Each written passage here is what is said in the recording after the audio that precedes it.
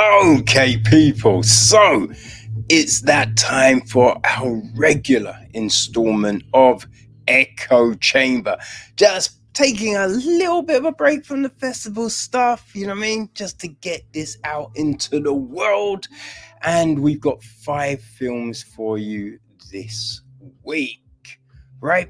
But before we get into the films, let's take a look at the UK box office top 10 for the weekend of the 6th to the 8th of October. So at number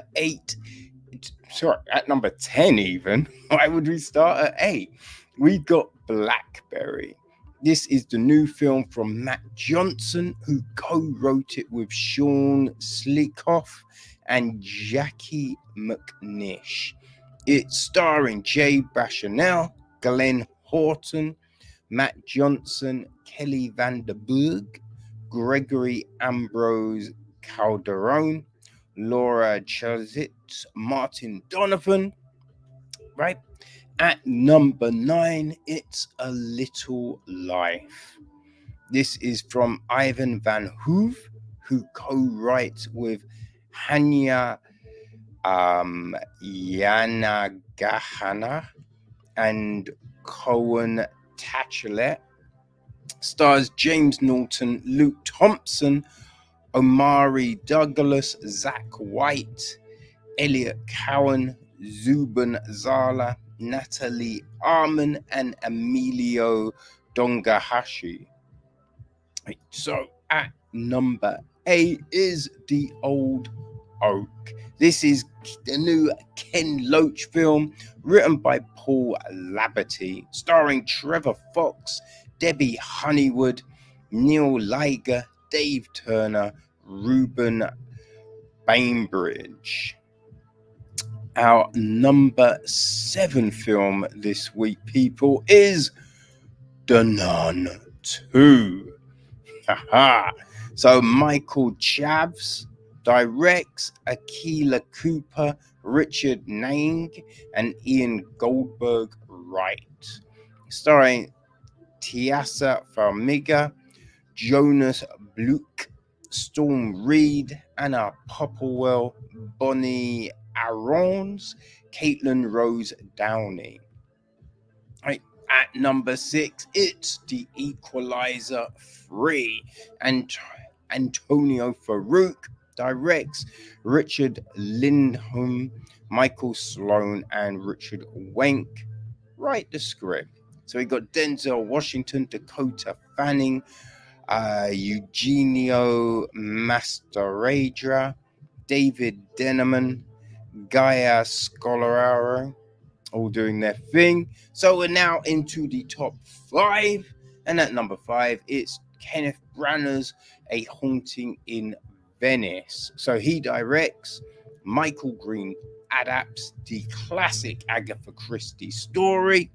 Branagh also stars along with Michelle Yeoh, Jamie Dornan, Tina Fey, Dylan Corbett Bader, Amir El Massi, Ricardo Sacamicco, Fernando Pilio. All right, and number 4 is The Great Escaper. Oliver Parker directs, William Ivory writes, starring Michael Caine, Galenda Jackson, Wolf Carla, Carlos Pierre, John Standings. At number 3, it is the new installment in the Saw franchise. It's Saw 10.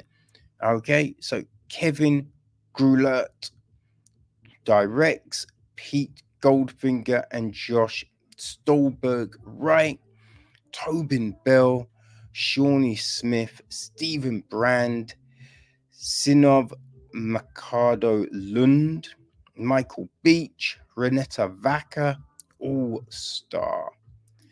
At number 2, oh man, I do want to see this. It's Gareth Edwards' latest.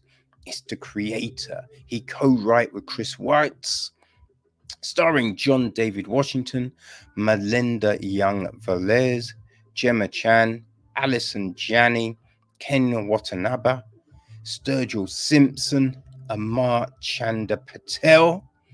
Man, it's a good cast. And at number one, another franchise piece. This time it's The Exorcist Believer. Okay, so David Gordon Green directs. He's co-writes with Peter Stoller and Scott Teems, starring Elaine Burstyn, Jennifer Nettles, and Dodd Leslie Odom Jr., Raphael Sharg, Olivia O'Neill, Lydia Jewett, EJ Bonilla. So, people, that is our top 10. Now, it's time to get into this week's films. Okay, people, let's start part one off with the new Netflix joint. It is Ballerina. Okay, people, so Netflix have got a new film called Ballerina. It's a South Korean film, right, which is written and directed by Chong Hon Lee. The film is produced by Ji Young Choi, executive produced by Sang Min Bin. Lee Song Hwa handles the music. And our cast. Now, there's not a whole lot of information. Actually, I might find more here. Not really. So Jang Ok-ju is played by Jung Choi-soo. Choi Pro is played by Kim Jae-hon. Choi Min-hee is played by Park Yoo-rim. Yeah, that's pretty much all I've got. As I said, the listing is pretty bleak on that one. So the gist is grieving the loss of a best friend she couldn't protect, an ex-bodyguard sets out to fulfill her dear friend's last wish, sweet revenge. So initially, when I saw this listed months back, like I think it was earlier in the year, or it could have been end of last year, I thought this was the John Wick spin-off. I was like, oh shit, they signed it over to Netflix? Interesting. Yeah. And then I realized, oh, it's not the same film, right? God damn it. And, you know, a ballerina assassin, it's not a unique idea. But you do then think, because the John Wick films are so successful, have other people thought, oh, let's do this thing as well. Let's try and, you know what I mean? Use that momentum. And this, yeah, like there's some decent, you know, Korean films on Netflix, some that work for me, some that don't. This one, I don't know, like there's action and all, but it's not done in a way where you can believe it, right?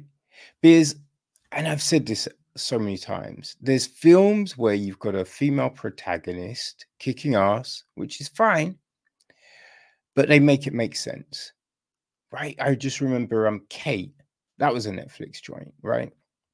The fights in there, they made more sense, right? Because she couldn't get into an out brawl, right? Having to use someone's body weight, you know, if she got hit, that took a big toll.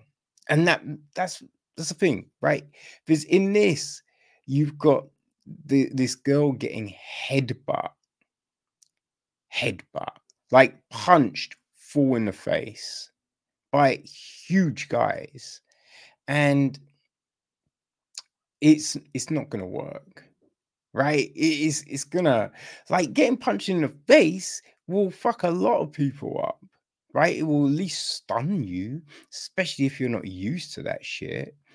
But yeah, when you've got a man and a woman, it's the reason why men and women do not box or do martial arts against each other, right? Why you've got separate divisions for that shit. So when you have it in a film and the person, they're not really stunned and they're fighting seconds later, you just roll your eyes. You're just like, what are we doing here? You know? And there's just too many instances where a character will give just a ridiculous amount of time, right? There's no need to give. If you're walking into a situation where the odds are stacked against you, right? There's, I don't know, 30 to 1. You're not gonna stand around and give a long soliloquy to the people, right? You're gonna take motherfuckers out because you need to clear that fucking room before anyone gets an opportunity to get hands on you, you know? So it's just those things you're like, yo, what are we doing here? Right? So something bad happens to this girl, right? She's a ballerina. She calls her friend. Now we're told that this, girl is our protagonist is an ex-bodyguard, but the way she says it, she wasn't just a bodyguard, right? The way she says it, you're like, okay, she was an assassin for hire, something like that. Right, that's the thing, because otherwise you just be like, oh yeah, no, I'm a but it's just like, I mean, I guess you could say I was a bodyguard, it's just that bullshit, right? So that's what we're being told. um Now you see that they haven't spoken for a while, right? Haven't spoken for a while. um but she goes to see her. We do have this big fight scene at the beginning in a newsagent's convenience store, I guess, over there. You know, so we have that to show how kind of tough this chick is and all of that, which is fine. That one, that fight was more like, okay, fine. You know, I mean, it was a ridiculous situation, but you're just like, okay, whatever, whatever. But yeah, so they haven't spoken for a while. Now we don't know how long, right? What the time difference has been, but it's just been. So right, when she gets to the house, she finds some stuff out, and it's just like, oh shit, okay, I need to go do this thing. I need to get revenge. But again, she's meant to have all this training, no prep, absolutely no sort of prep or anything like that. It's just, oh, I'm going to do. And, there's some sort of plan to get into the influence of someone. But yeah, no prep.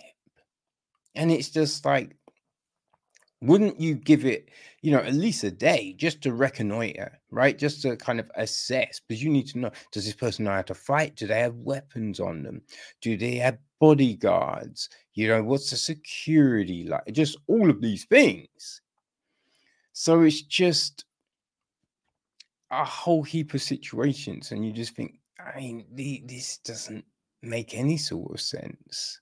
Right? There's no way anyone is surviving, just walking out with no cover. And you're just like, with all the lights on in the spot, you're telling me no one is seeing this girl do this shit. No one is supposedly seeing her. Yeah, I felt it was a little odd. You know what I mean? Ain't gonna lie. Felt this was a little odd.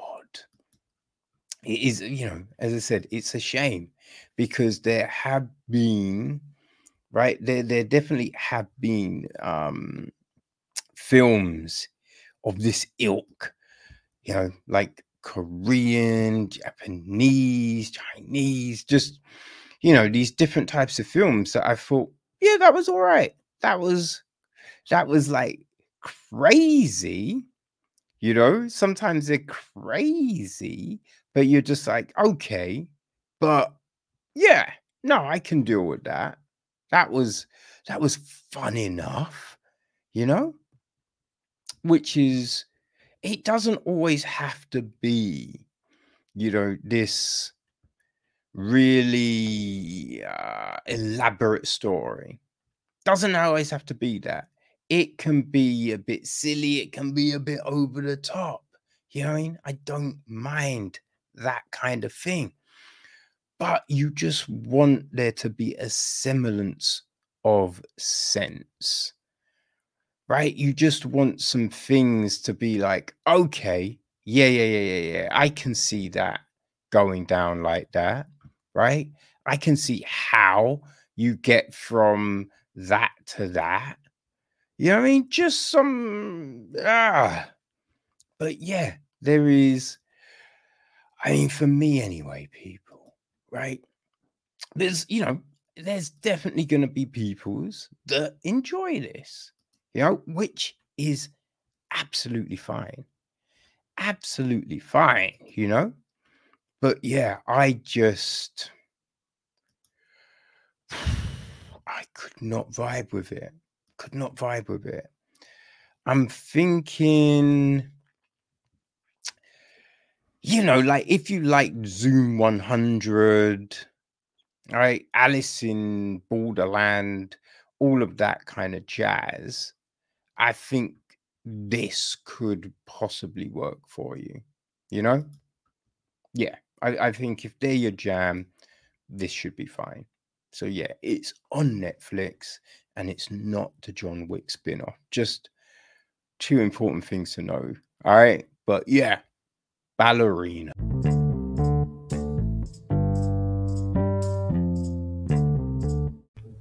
So we have a Prime Video exclusive. It is totally killer.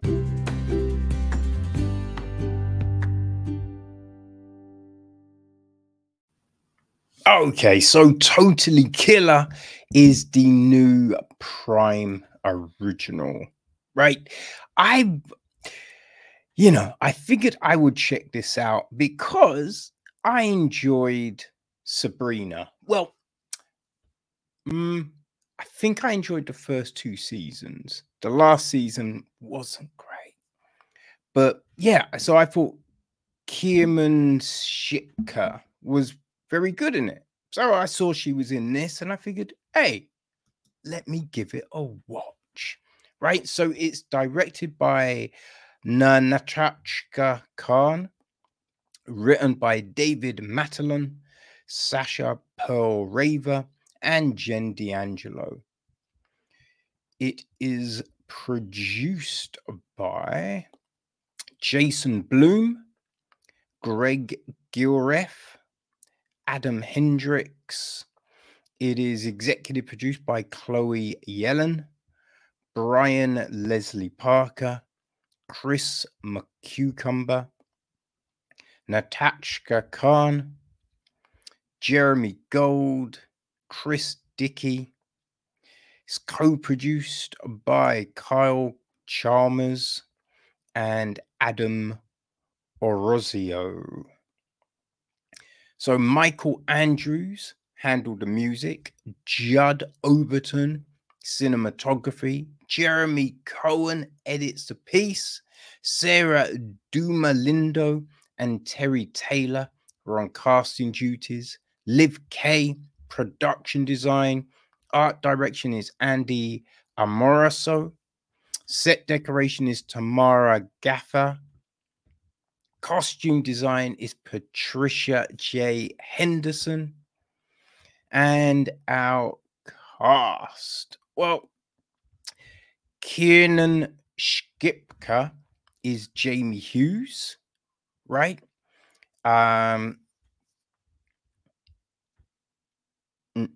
Who is it? So then we've got Blake, her dad. So Lachlan Monroe plays the adult version. Charlie Gillespie, the teenage version. Right, so we have then got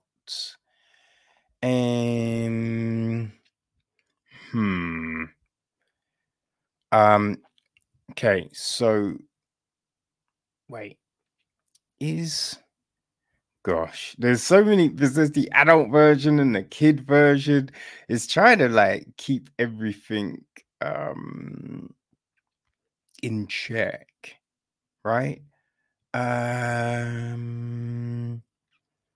Okay, so I think her mum is Pam, I believe. So that's played by Olivia Holt, right?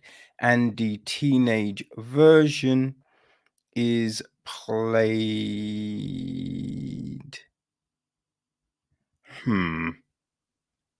Actually, no.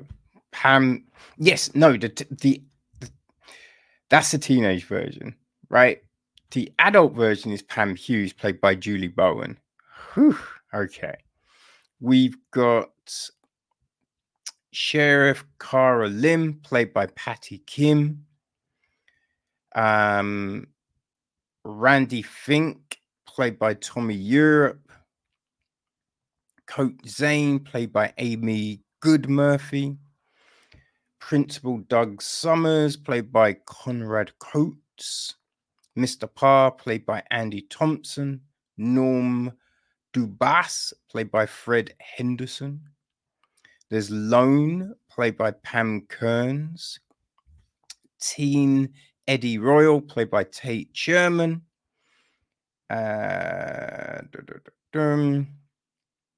Pam's mum is played by Eliza Newbury. So that's the Pam Miller version, right? We've got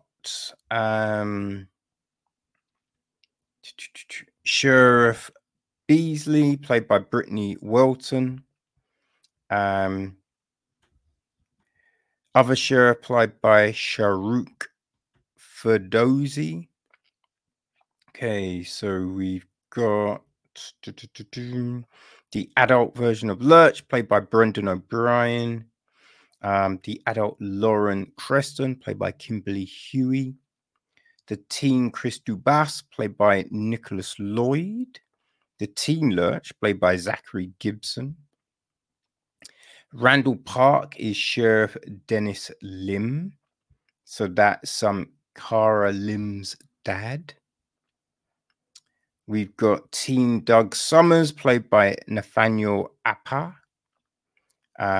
Teen Randy Fink, played by Jeremy Mondesnu. Teen Cara Lim, played by Ella Choi. Heather Hernandez, played by Anna Diaz. Marissa Song, played by Steffi Chin Salvo. Amelia Creston, played by Kelsey Miwama. The teen Lauren Creston is played by Troy Lee Ann Johnson.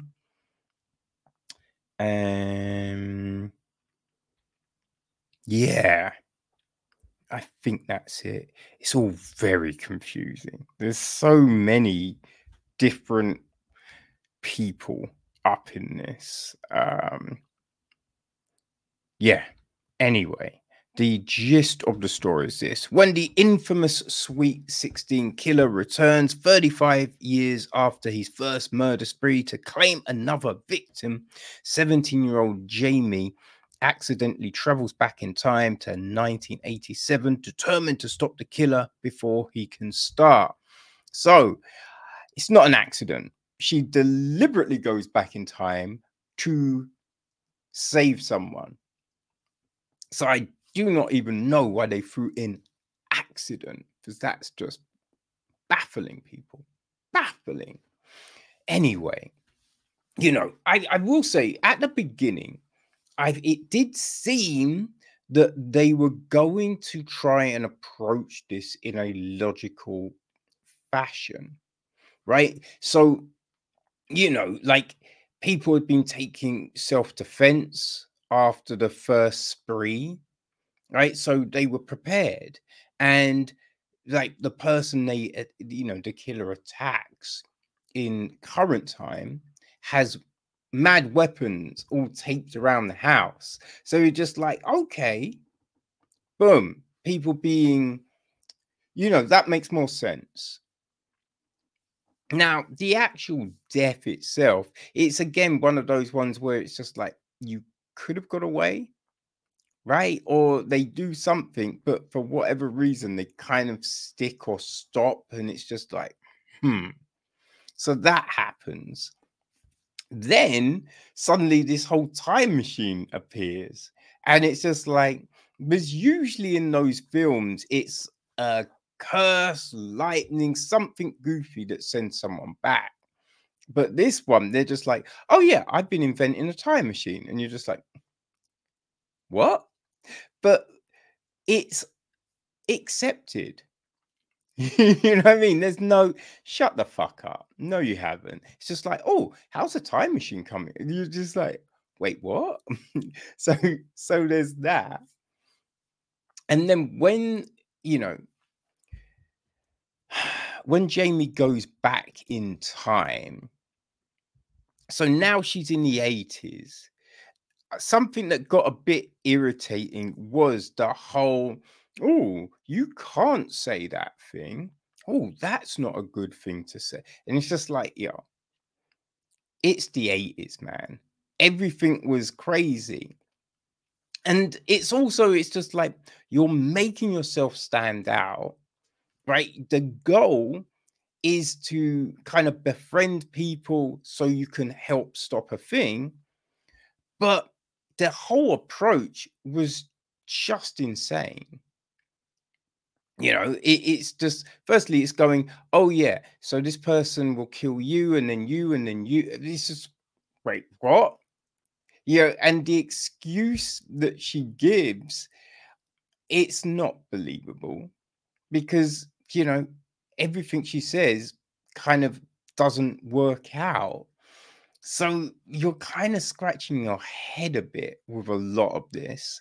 And then it kind of just resorts to the typical stupid, goofy get slasher film because, they do things where it makes no sense, right? It's just like they'll leave someone in a room on their own. They tell a girl, oh, just walk to this place and we'll be there to protect you. But it's just like, okay, the route should be going. Have people all along the route if you're doing that. Right? There's just ways of going about it. So it was just like, oh, come on. Come on. And they throw in a twist at the end, which it's not really a twist. It's still a bit just like, oh dear. Oh dear. It's just kind of stupid. Now I did think the whole time travel repercussion thing, that wasn't bad, but it's more of a throwaway, you know? Like, yeah, I don't know. It just got real goofy. But I mean, listen, here's the thing. If you like stuff like Killer Book Club, right, Scream and all of those type of films, I think this will probably work out fine for you, because it's not like it's going against any of the rules those type of films have set, so if they're your thing, it follows those rules, right? It's not any less goofy than those films or any more goofy than those films. So yeah, I kind of feel if this teen slasher is your thing, Totally Killer, that will, that will be fine because it's just one of them films. Like the acting isn't terrible, but it's not incredible. I mean, the story's terrible, you know, like everything else is fine. But I do feel it, you know, especially with the big reveal kind of thing, it was a little lazy with that stuff because I think there was a way of kind of keeping it so you were just guessing, but their approach is just completely deny it, right, and show things so it's not that, and then they're like, oh no, it is because of this, and you're just like, well, I think you have to plant those seeds. You know, otherwise it's just a MacGuffin, right? It's just a Deus Machina that you're throwing in there. But yeah, it's on Prime. As I said, it's a Prime original. So it's on Prime. So if this seems like it's something for you, there you go. It's not as good as those first 2 seasons of Sabrina. I'll just let you know that. In my opinion, that is. Because you know, horror and slashers, they're not my cup of tea, really. Though I do tend to look at a lot, right? It's just the nature of things, man. The shit that gets sent through. You know what I mean? But yeah. If slashers, teen slashers are your thing, totally killer. You'll like it, probably, most likely. There you go.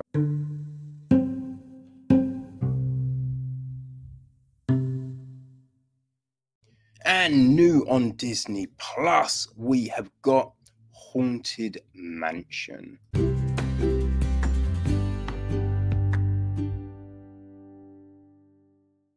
Okay, people. So, Haunted Mansion has just hit Disney Plus. So, I figured I would give it a look. Okay. It is directed by Justin Simeon, written by Katie Diplold. The film is produced by Jonathan Erich, Dan Lin, executive produced by Tom C. Pitzerman, Nick Reynolds, co-produced by Laurie Korngebelel, and associate produced by David H. Vengerhaus Jr. Chris Bowers handled the music, Jeffrey Waldron, cinematography, Philip P. Bartel edits the piece, while Carmen Cuba is on casting duties. Production design is Darren Guilford. Art direction is Laurel Bergman, Sean D. Bronson, Kirsten Maloney, Carla Martinez, Tom Retter, and Brian Stoltz. Set decoration is Victor J. Zolfo. Costume design is Jeffrey Kurland. Okay, so our cast. Well, we have got Lakeith Stanfield as Ben Mathias. All right. Actually, yes, and Alicia is played by Charity Jordan. Okay, so Gabby is played by Rosario Dawson. Her son Travis is played by Chase Dillon. We've got Tiffany Haddish as Harriet, Owen Wilson as Father Kent. Danny DeVito is Bruce Davis.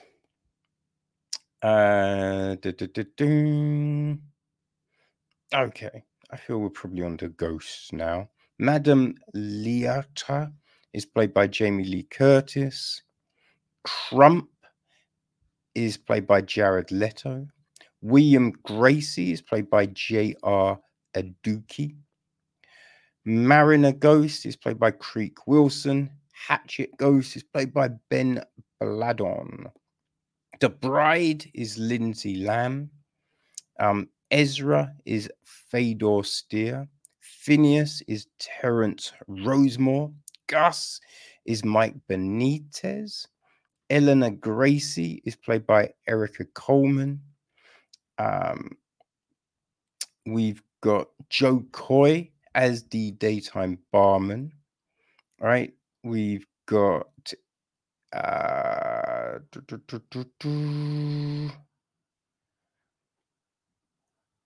Roger is played by Steve Zissis. John is played by Hector Machado. The Carols on the tour are played by Kathy Callahan and Mary Lou Henno.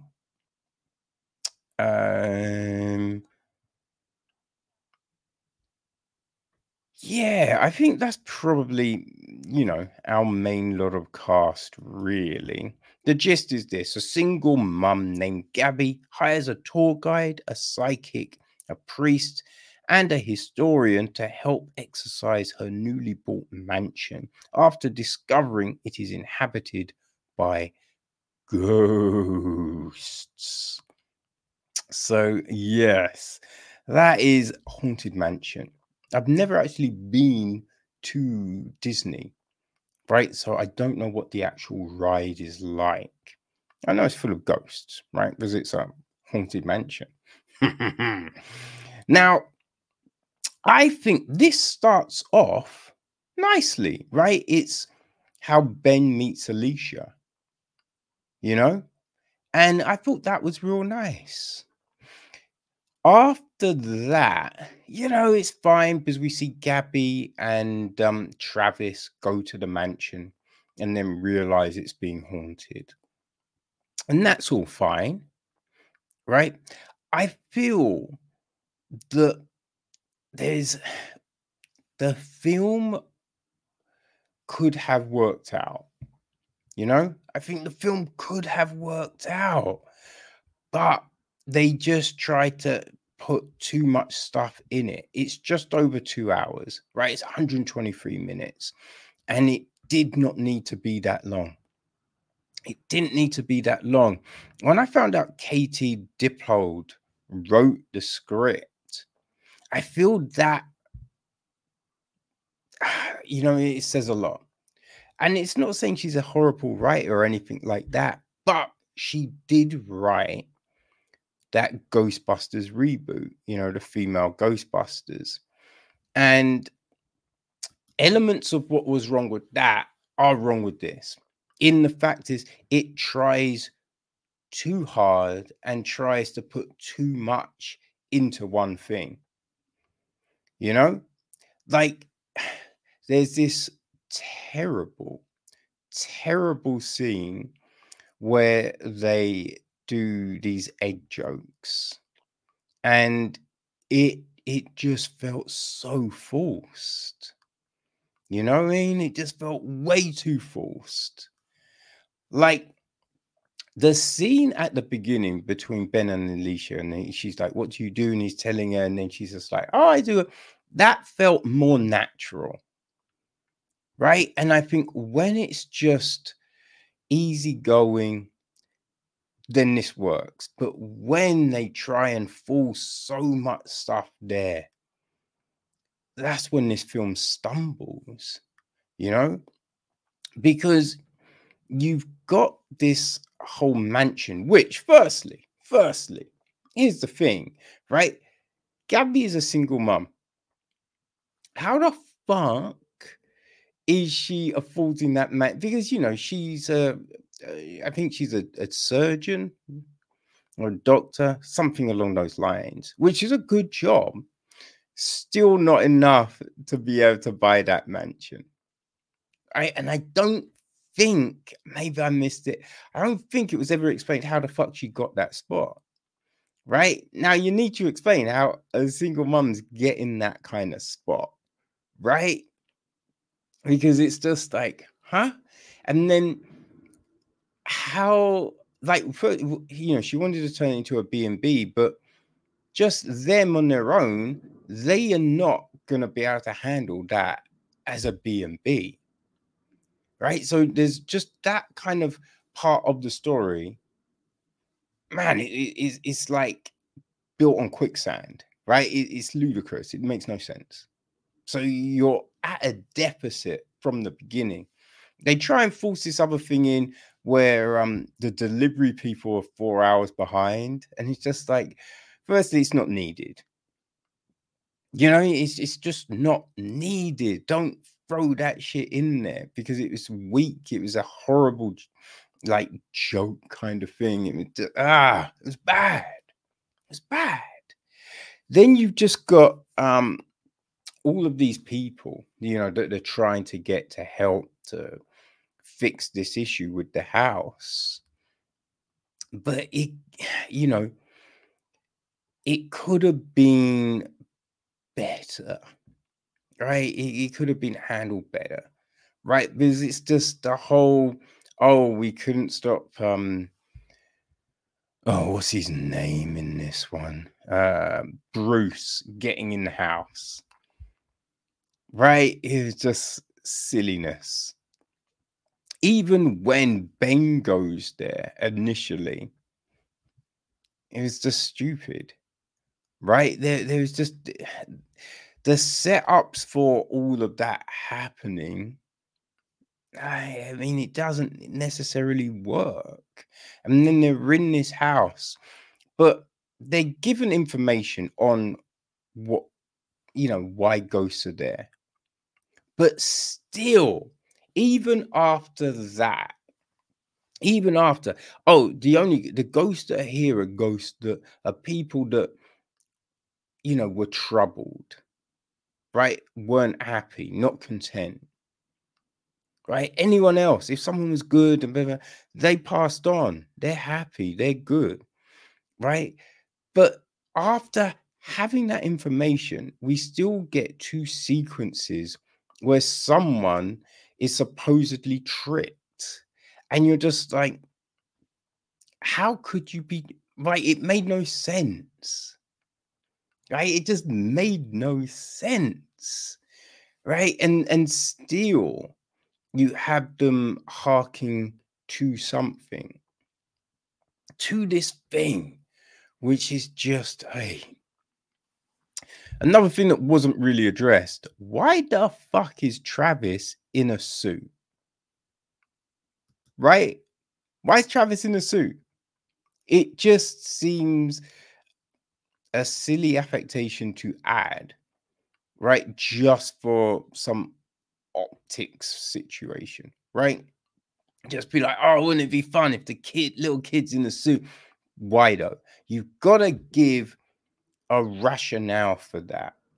And they did not give a rationale for that. They just didn't. It just becomes this stupid thing, right? And it just detracts. So that's the issue with a lot of these things. It's an issue with Ghostbusters. You know, you want to try and add too much to the pot. When keep it simple, you got a tasty meal, but you're throwing too much in, and then someone's just like, I mean, I don't even know what this is. There is, you know, all of these flavors, and they just do not go together. Man, they just don't go together. And that's the thing. All these flavors didn't go together.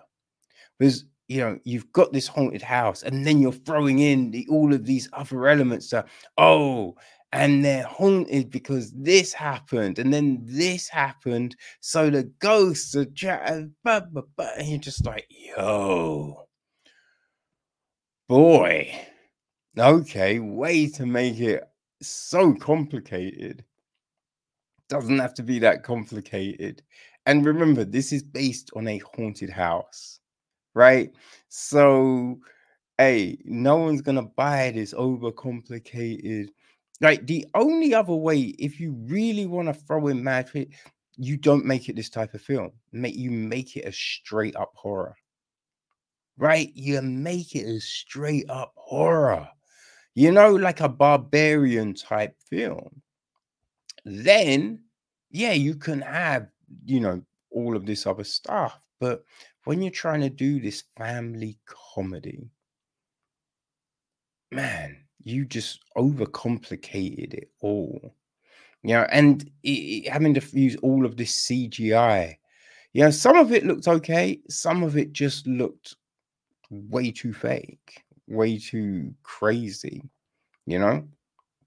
which a problem. And it's just the length. It's just too long. You're throwing in the mood music, which is always irritating. Like, as I said, there's it starts off okay. But just watered it down. You watered it down, added too much stuff in there, and it just becomes this mess. Just becomes a mess. Right? The whole Ben story is just, all over the place. Just all over the place. And they don't show people getting over grief in a sensible way. It's always just goofy, right? And you'll have someone grieving all film, and then at the end, all of a sudden, they're ready to move on to something else. And you're just like, well, that was quick. Right? Supposedly, they've been grieving for years, but boom, just like that. Now they're ready to jump on something else. You know what I mean? It's just, come on, man. We need to do better. We need to do better. But I would say, oh, yeah, that's it. Because I was like, I referenced something. What did I just reference? Yeah, if you liked Ghostbusters, right? If you like the female Ghostbusters, if you like that last Fletch film, that's the kind of thing. If you're a fan of those films, I think Haunted Mansion could well work for you. You know what I mean? Just just that goofiness, like the recent House Party film. The what was that one? And they did it 30 years later. Disenchanted. I think that was it. Right. Those films, if those films work for you, then I think you will enjoy Haunted Mansion. But you can't expect anything, just something that's logical and just like, something like We Have a Ghost, that Netflix film. Again, that's something that's also very much in the same vein as this. If you want a good Haunted Mansion one, go with the Muppets. You know what I mean? You never go wrong with the Muppets, people. But yes, this is the 2023 Haunted Mansion, now on Disney Plus. Our penultimate film in part 1 is the new Shudder exclusive. It's The Puppet Man.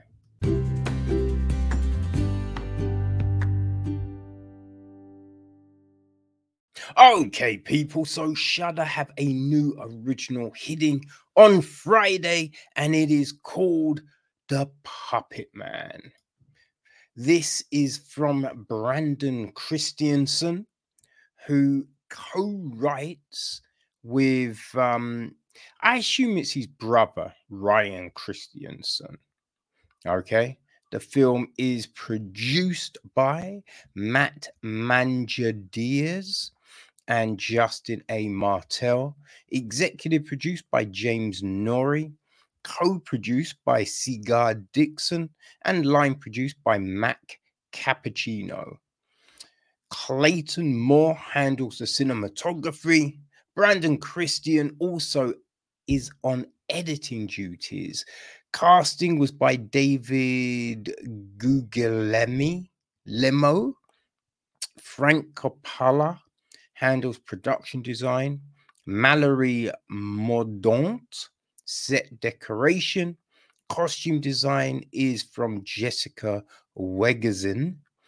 Hair and makeup, we have Eric S. Wilson, Megan Norris, Kyra McPherson, and Kelsey Jean. And our cast. Well, we have got well, the Shudder. Okay. Yeah. The listings can be very bad for these things, but Michael is played by Alison Gorski. Right. Her best friend Charlie is played by Angel Prater. We've then got Galen, played by Carmen Wong. Danny, played by Keo Sear. Joe, played by Anna Telfer. Carter, played by Jason Ferrion. There are friends. Then there's Ruby, the clairvoyant, played by Karen Richmond. Detective Al, played by Michael Pear. We've got the prison doctor, played by Curtis Arney. Right. Oh, a young Michael, played by Natalie Metz. The prison guards are played by Sean C. Saunders and Joshua Cole. Yeah, that's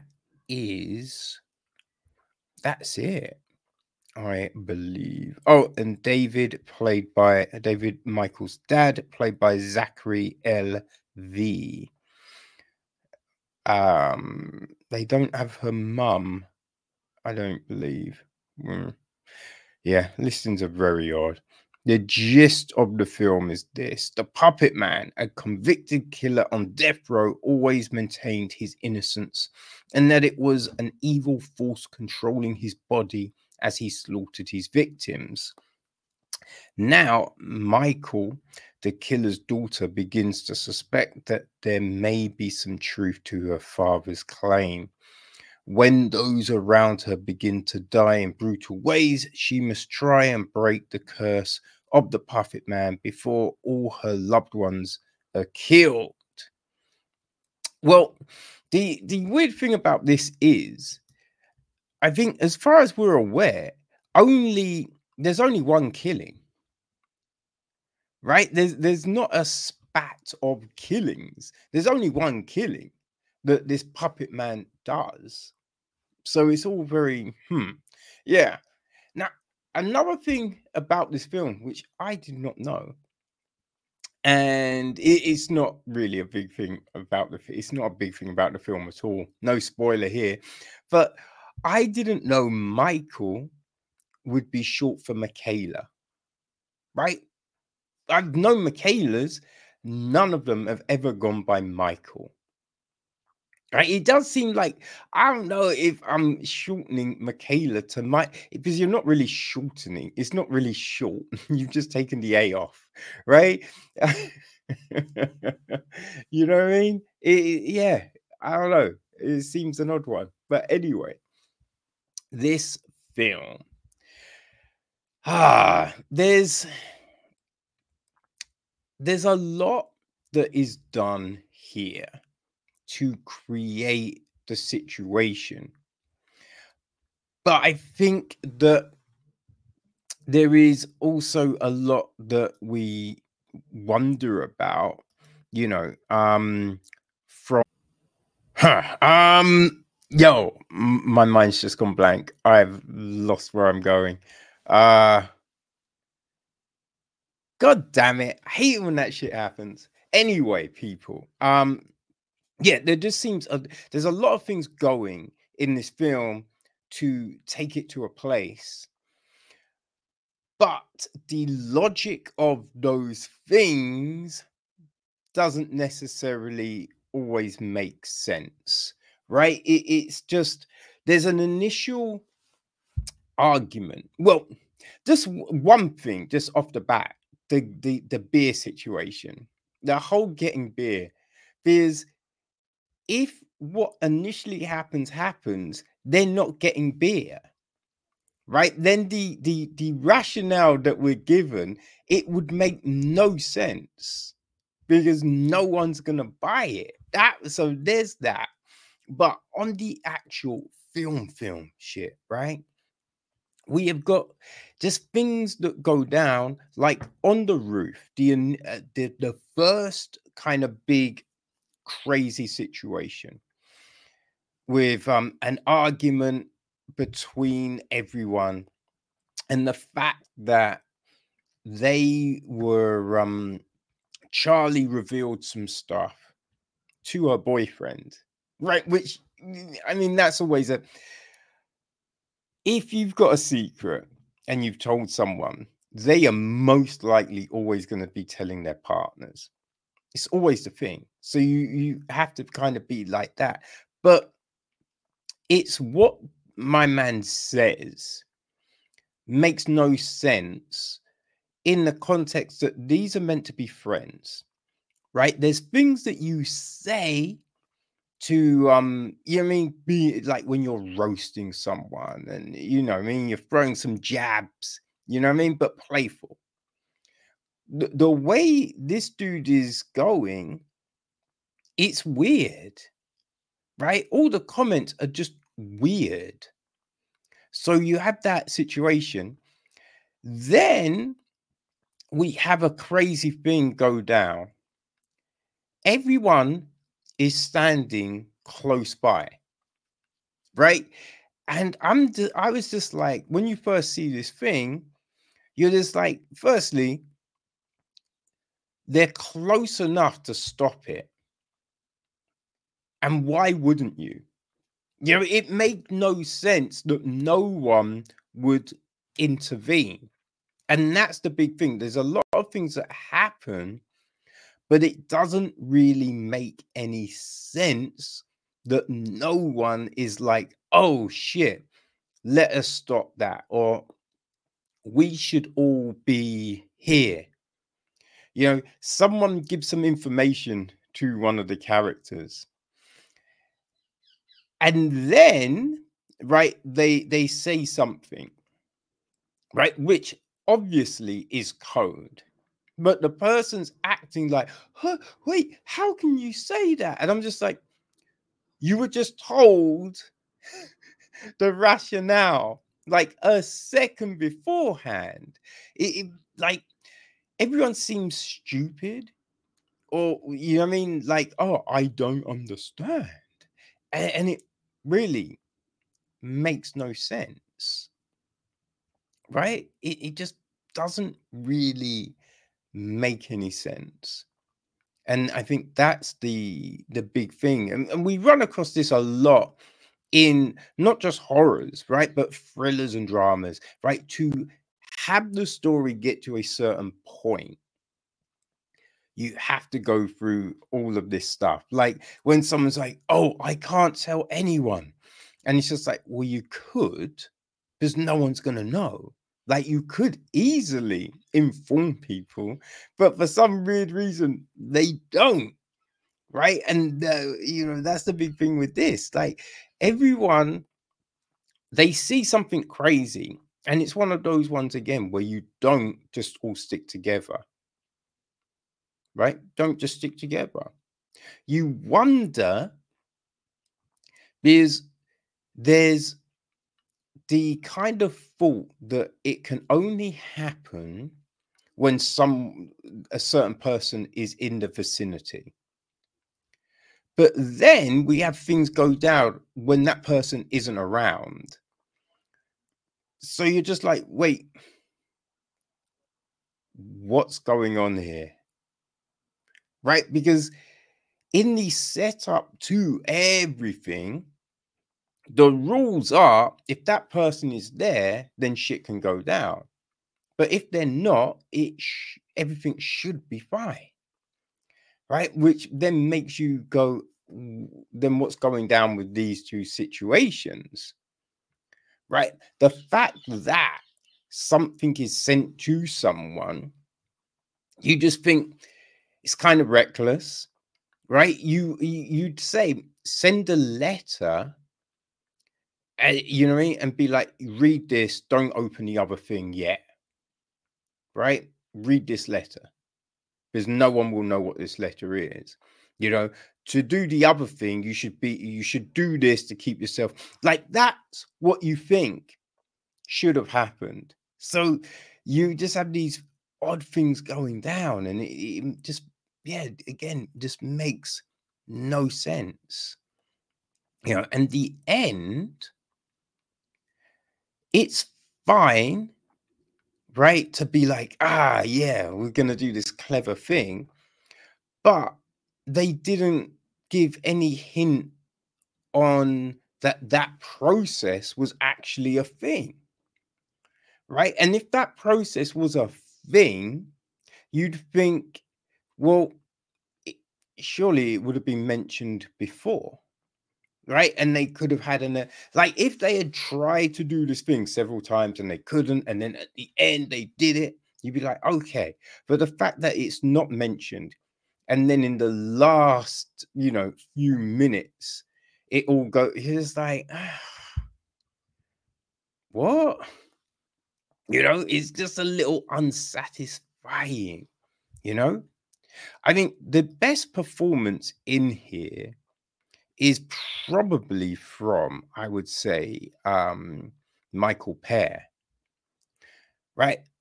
A lot of the other people, they're fine, but it's not crazy convincing. Like, no, actually, I'll say Angel Prater is good as Charlie, but there's a lot of performances that it's fine, but you're not necessarily convincing me that you're this or you're that, you know? Like Karen Richmond doesn't do a bad clairvoyant, but yeah, I mean, probably her situation is more script than performance. But yeah, I don't know, people. I just wasn't that sold on this one, unfortunately. And yeah, there just seemed to be just a lot of a lot of issues with, the story, and being able to kind of believe that these things are happening or could be going down, which is a shame. It's a shame. I can't really. I mean, there's a load of, I would say, kind of horror stuff that is a little bit unsatisfying, like, not the most recent VHS 85 that we looked at last week. That was great. I would say the one before VHS, I think that was 95, right? That one, I would say some of those stories were unsatisfying. So yeah, I would say if you enjoyed that, then this could work. Like Bad Things that we looked at maybe a month ago, month and a half, there were definitely things in that story that, could have been stronger. So yeah, I would say if you enjoyed Bad Things, then maybe The Puppet Master will work for you, or stuff like Unwelcome, So that's our barometer here. But maybe you enjoyed those films, so you will want to check out The Puppet Master, and it is hitting Shudder on Friday the 13th. So yeah, there you go, people. Just my thoughts on The Puppet Master. And we're gonna close part one with Signature's new film, Dangerous Waters.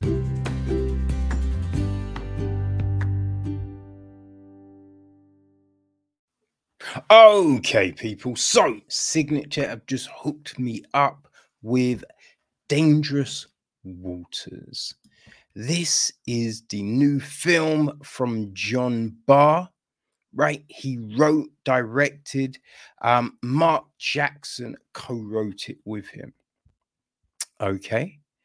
It is produced by Mark Goldberg, Sousa Horvat, executive produced by Gareth Williams, David Sullivan, Christian McCurry, Richard Condell, Sarah Gabriel, and Patrick Fisher. It is co-produced by Pedro Catran, Franco Herrera, Ivan Herrera, Ben Jacks, Brianna Johnson, Michael McGrail, and John Rusk. So Zach McNeil handles the music. John Barr also does cinematography. It's edited by Emma Gaffney and Roger Croppell. Tanis Vallely is on casting. Alan Peferick is production design. Costume design is Charlotte Chadwick. Hair and makeup, we have Carrie Williams and Catherine Feltz. And our cast. All right, so we have got Adaya Rush, I think, as Rose, right? Saffron Burrows is her mother, Alma. Alma's new boyfriend, Derek Stipes, is played by Eric Dane. We have got Salah Baker as John. Omid Zadar is a henchman named Kevin. Talia Besson is Tabitha. Ray Egohanyan is Larry the henchman. Alexia Garcia is Roberta the henchwoman.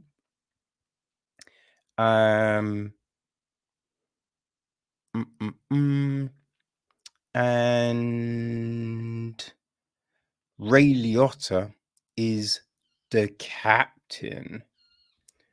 Right? The gist of the movie is this: a sailing adventure to Bermuda spirals out of control when 19-year-old Rose discovers the hidden depths of her mother's new boyfriend and his connection to a dark underworld led by the captain. So this was actually the very last film Ray Liotta shot. Right? He died in his sleep during shooting of this film. So, yeah, I mean, he is kind of menacing. Yeah, kind of deranged and menacing in this role. Right? So it starts off, right? Basically, Alma, she works hard as a waitress, you know, on her feet, and it's her birthday, right? She's just turned 40. She's got a 19-year-old daughter. You know, yeah, she's got this 19-year-old daughter who is Rose. And you know, they've just looked after each other basically through the last few years. Now, Alma has got a new boyfriend, Derek, who has said he was going to take them on a sailing trip to Bermuda. Right? And they go. Now, I think they've been dating a month, right? Which to go on a sailing trip with someone, it's kind of crazy. It's kind of a crazy thing. And also, like, if there's two people, okay, fine. 3 on a boat It's not a huge boat, right? So 3 of you on this huge boat. Plus, right, it's her birthday.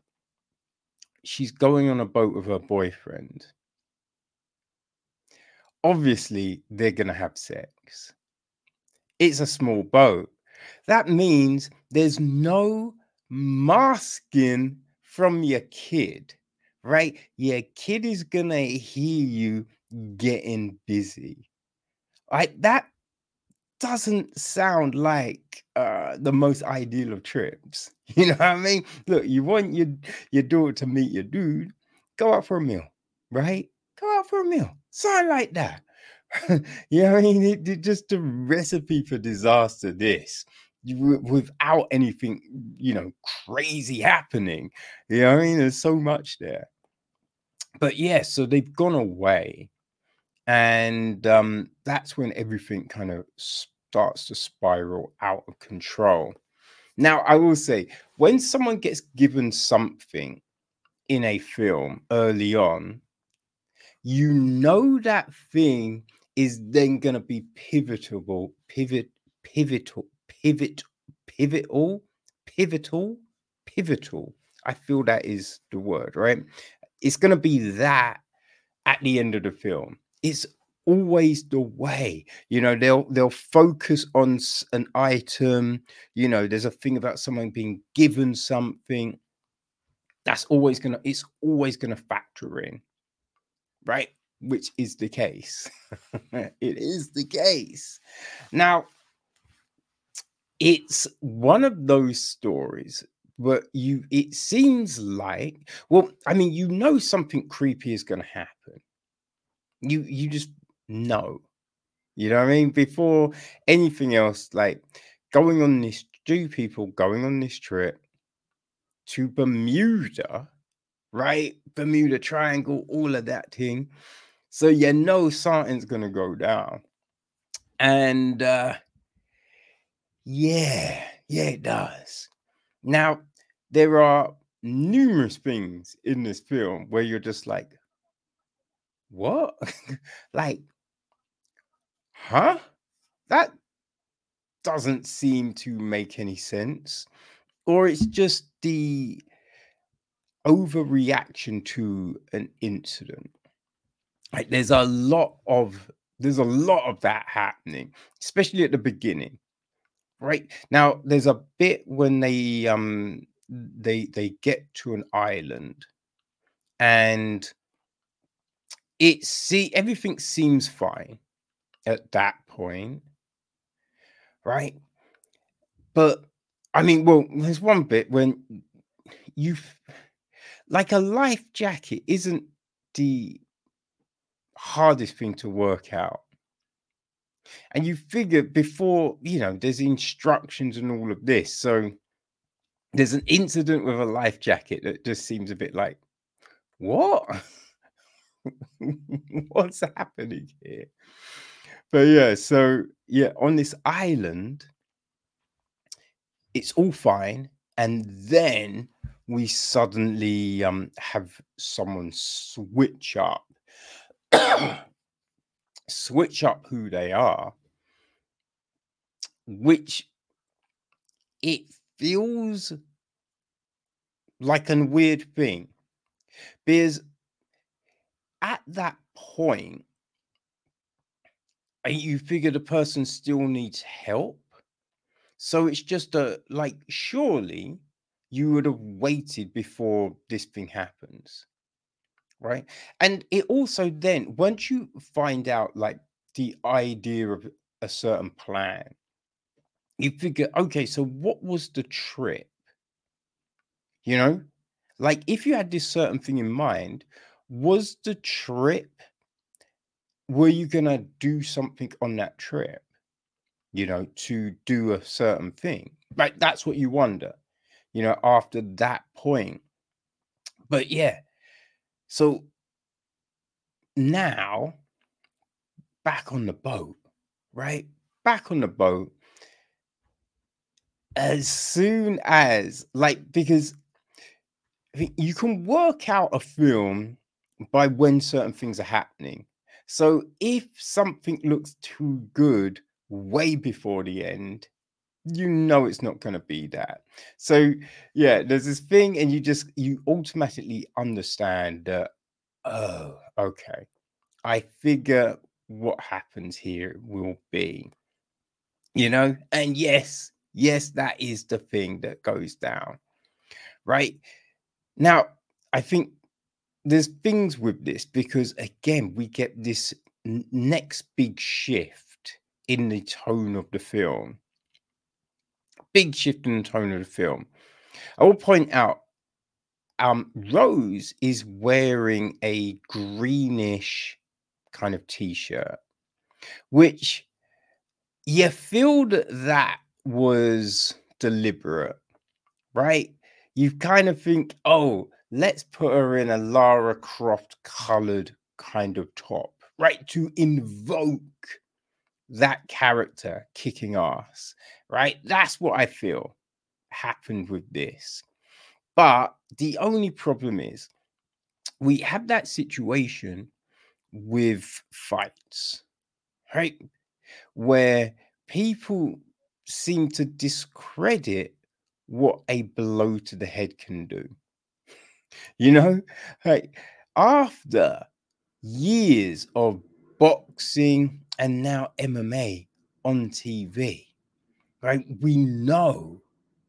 Plus, if anyone's ever hit their head, right, fallen over, hit their head, anything like that, you get that you're kind of fucked, right? There's no, just going about your business.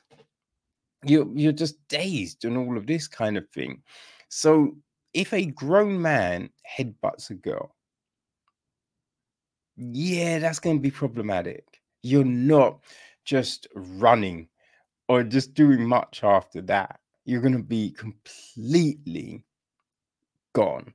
As the same with going down the stairs, which, for years when I was younger, I thought falling down the stairs was just like, I mean, I did it so much. Then you see something where someone breaks their neck falling down, and you're just like, well, no, that can't.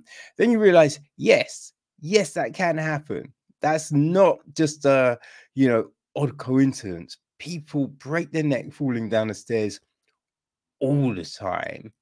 And there's definitely ways where if you fall like that, you are more likely to break your neck. So there is a bit with stairs, and you do think, yeah, a neck would have been broken after that one.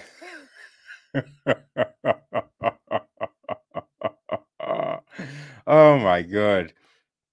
It's just a little bit. And we have someone that hasn't used the gun a lot. Suddenly a crack shot.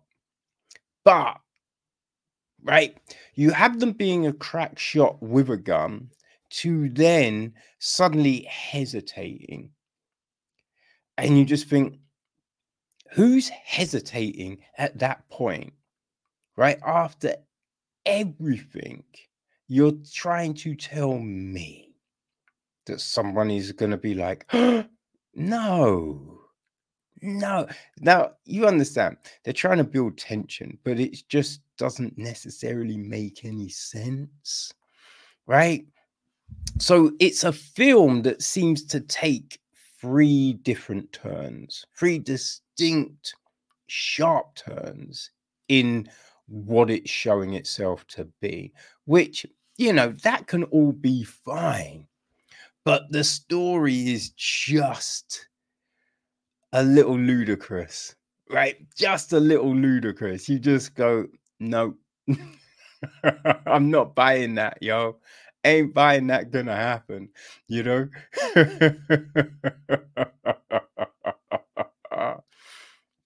Right? The cast, it's fine. Like you just have a lot of things that are a little, they're not that believable. So certain reactions from our cast, you don't really buy. Oh dear, sorry people. Yeah, you don't necessarily buy, those reactions. You're like, hold on a second. Wait, you're telling us that? I don't know. I'm not sure about that one. But, it's one of those films where you don't think, right? You would just let it play and go, okay, all right, fine. It's not a film where you're just going to be like, yo, this was incredible. I would say if you enjoyed stuff like, oh God, what was that? What we watched recently? It was, it was that wedding one, right? Well, there's a film called Assassin with Bruce Willis, right? So there's that one. The Best Man, that's it. If you enjoyed those films, then Dangerous Waters will work for you. I think that's a good way of gauging it, because otherwise, yeah, anything else is as I said, it's just unbelievable. It's just kind of unbelievable in a lot of the incidents that go down. But if you want to see a young girl, take destiny into her own hands and survive, then yeah, maybe Dangerous Waters is for you. So it will be hitting a VOD near you on Friday the 13th of October. Okay? So yeah, if you like those kind of mindless action films, right? They're the type of action film that used to go straight to DVD back in the day, right? Then Dangerous Waters will be just your ticket. So yeah, I think that is a fair benchmark, people. So make of it what you will. Okay, people, it is coming up to that fantastic time of year, right? The BFI London Film Festival, and this is the 67th edition. Yo, you know what I mean? That's a lot, and we've covered a good few of them on Echo Chamber. Unfortunately, missed last year with illness, but hey, fingers crossed, all is looking good for this year. So the festival starts on Wednesday, the 4th of October, running to Sunday, the 15th. Right? It will comprise of a host of galas, and it starts off on the opening night with Saltburn.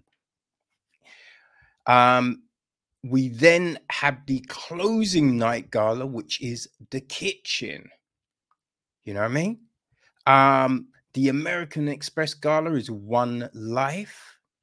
The headline gala is All of Us Strangers. We have another headline gala, which is The Bike Riders. Another is The Book of Clarence. The Mayor of London's gala is Chicken Run, Dawn of the Nugget. The Conard Gala is The Holdovers.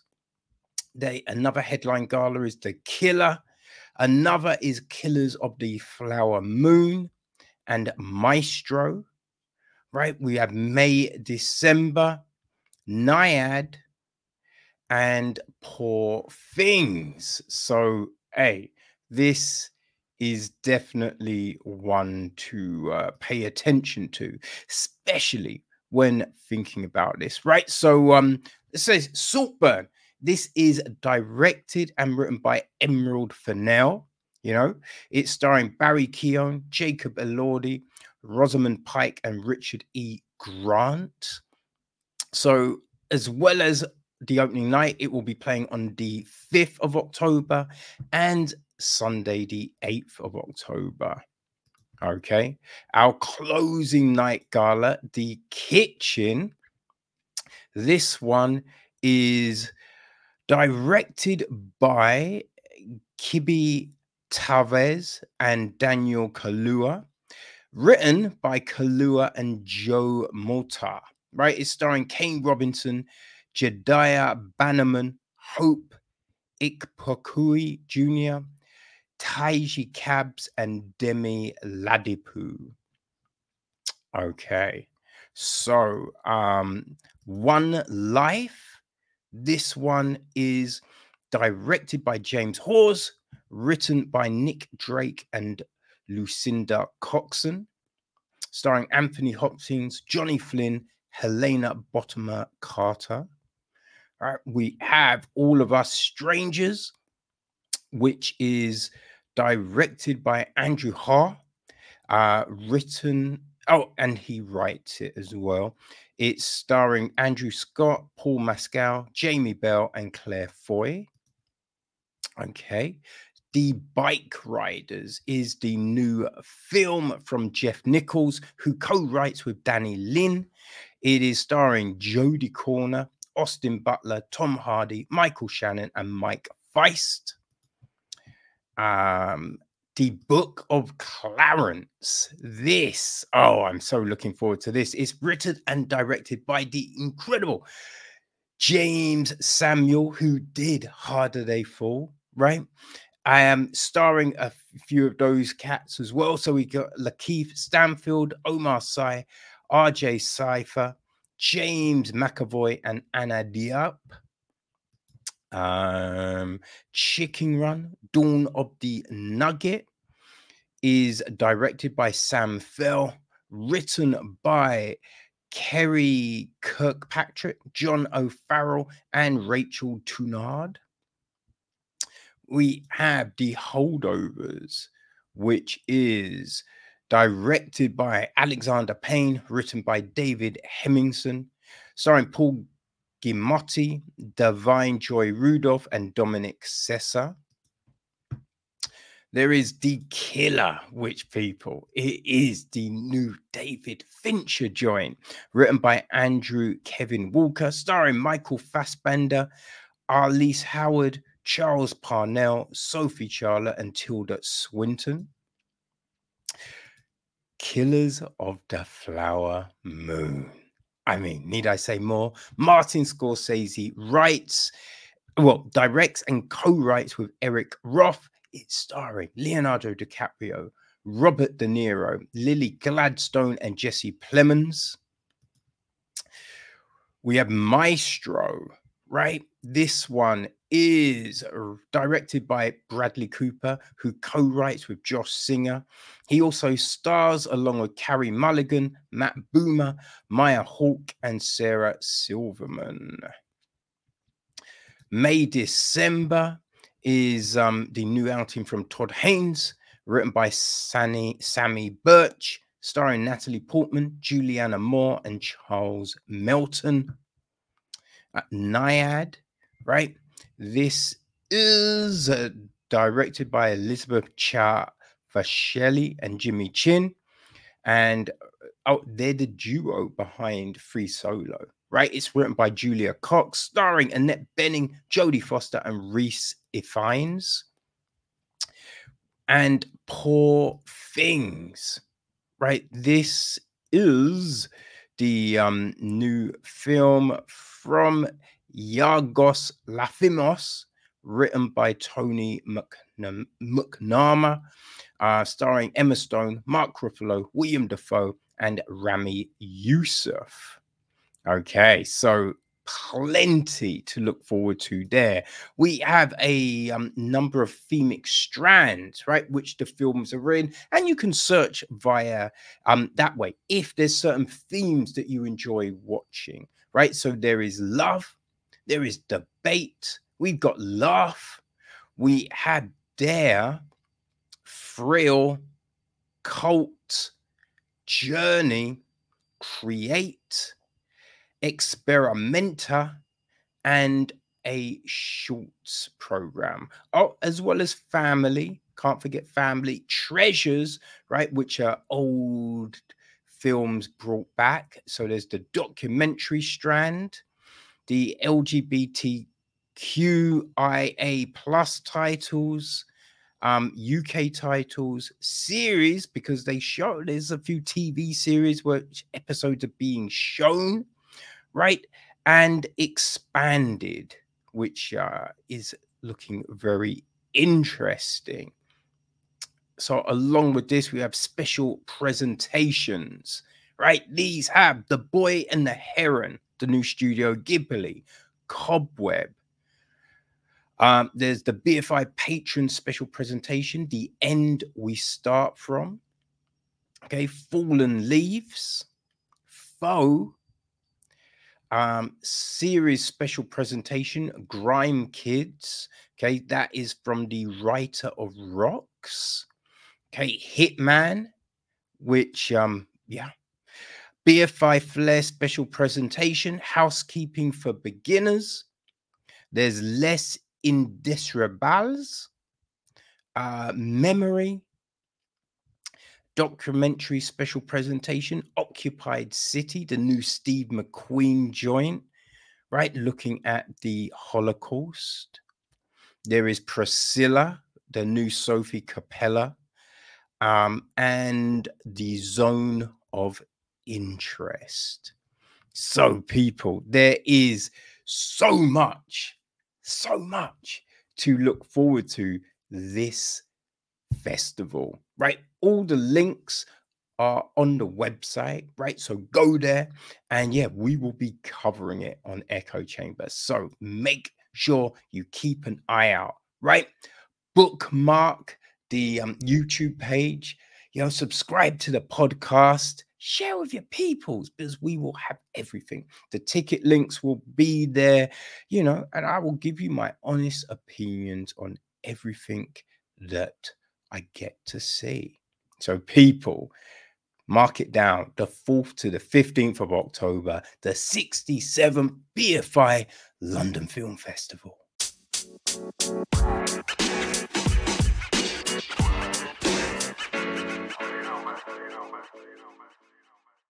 Okay, people, so part 1 is coming to a close, but before we bounce, let's take a look and see what's happening in the world of film.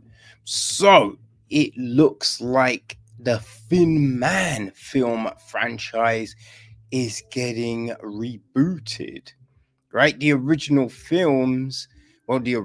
came out in 1934, right? And it spawned 5 sequels and a TV series.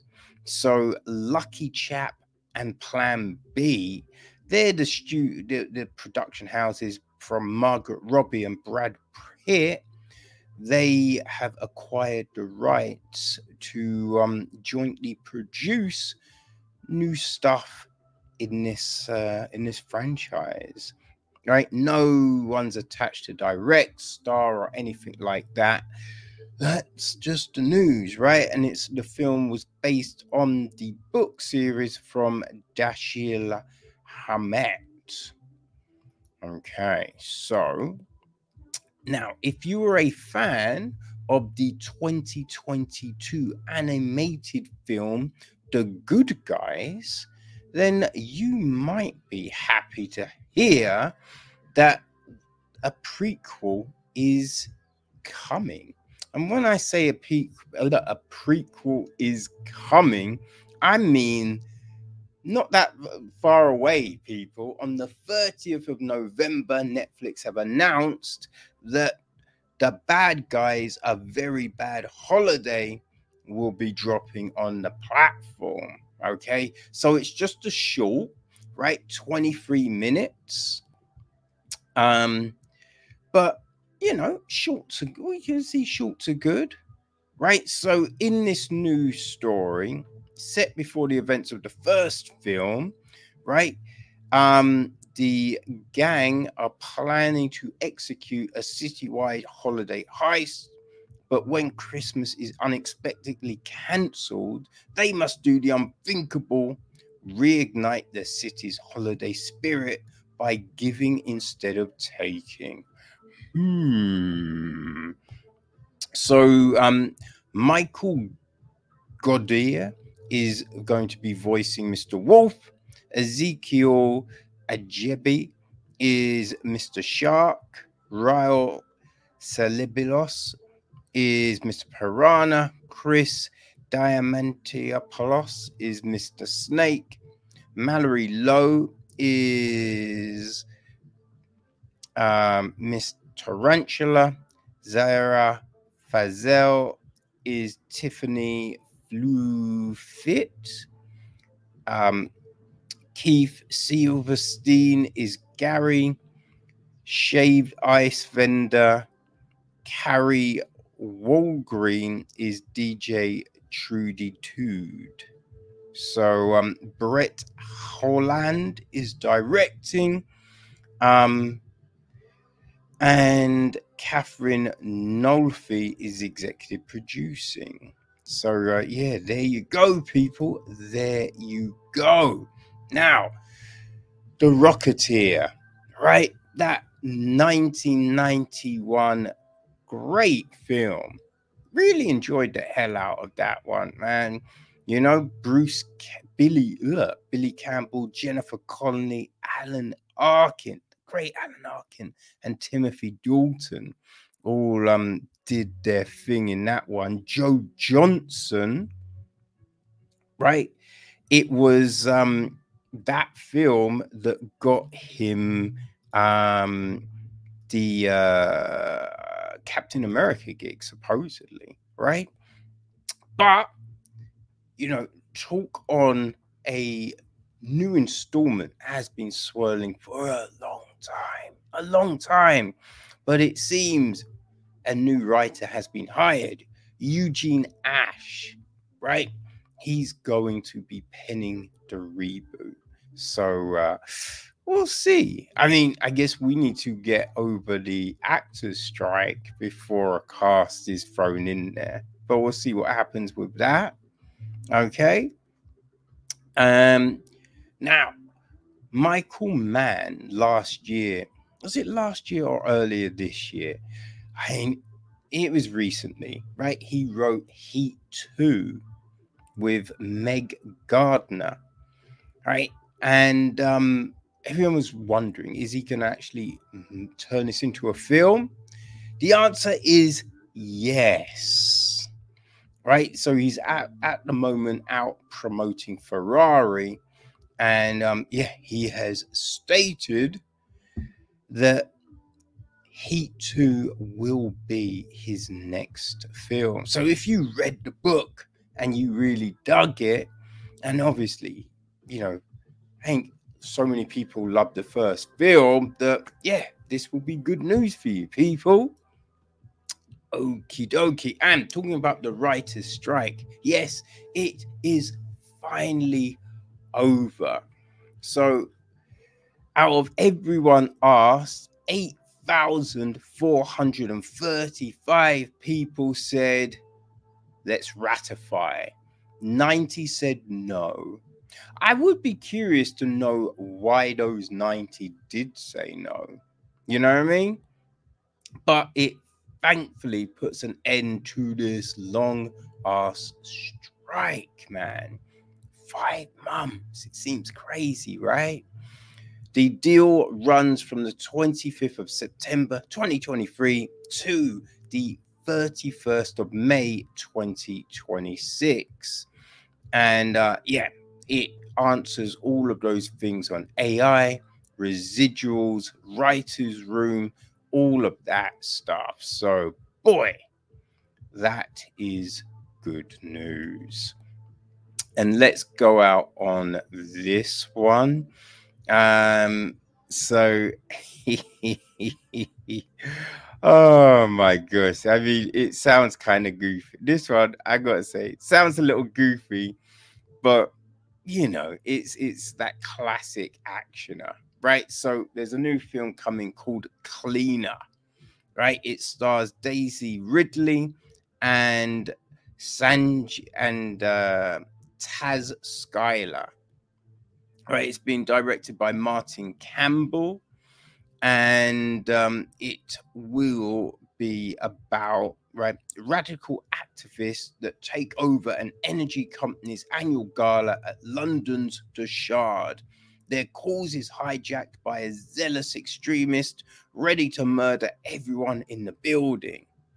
But luckily, Daisy Ridley's character is an ex-soldier turned window cleaner who is the only one who can save those trapped inside, take down the killers, and bring the corrupt energy moguls to justice.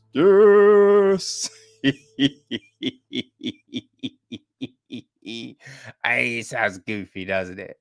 Right? But, you know, no much more than stuff like was it Skyscraper, Rampage, and all of them ones, right? So yeah, people, that is it for part one. But come back for part two, because we look at this new indie film that was really good and have a conversation with the gentleman behind it all. So until then, peace.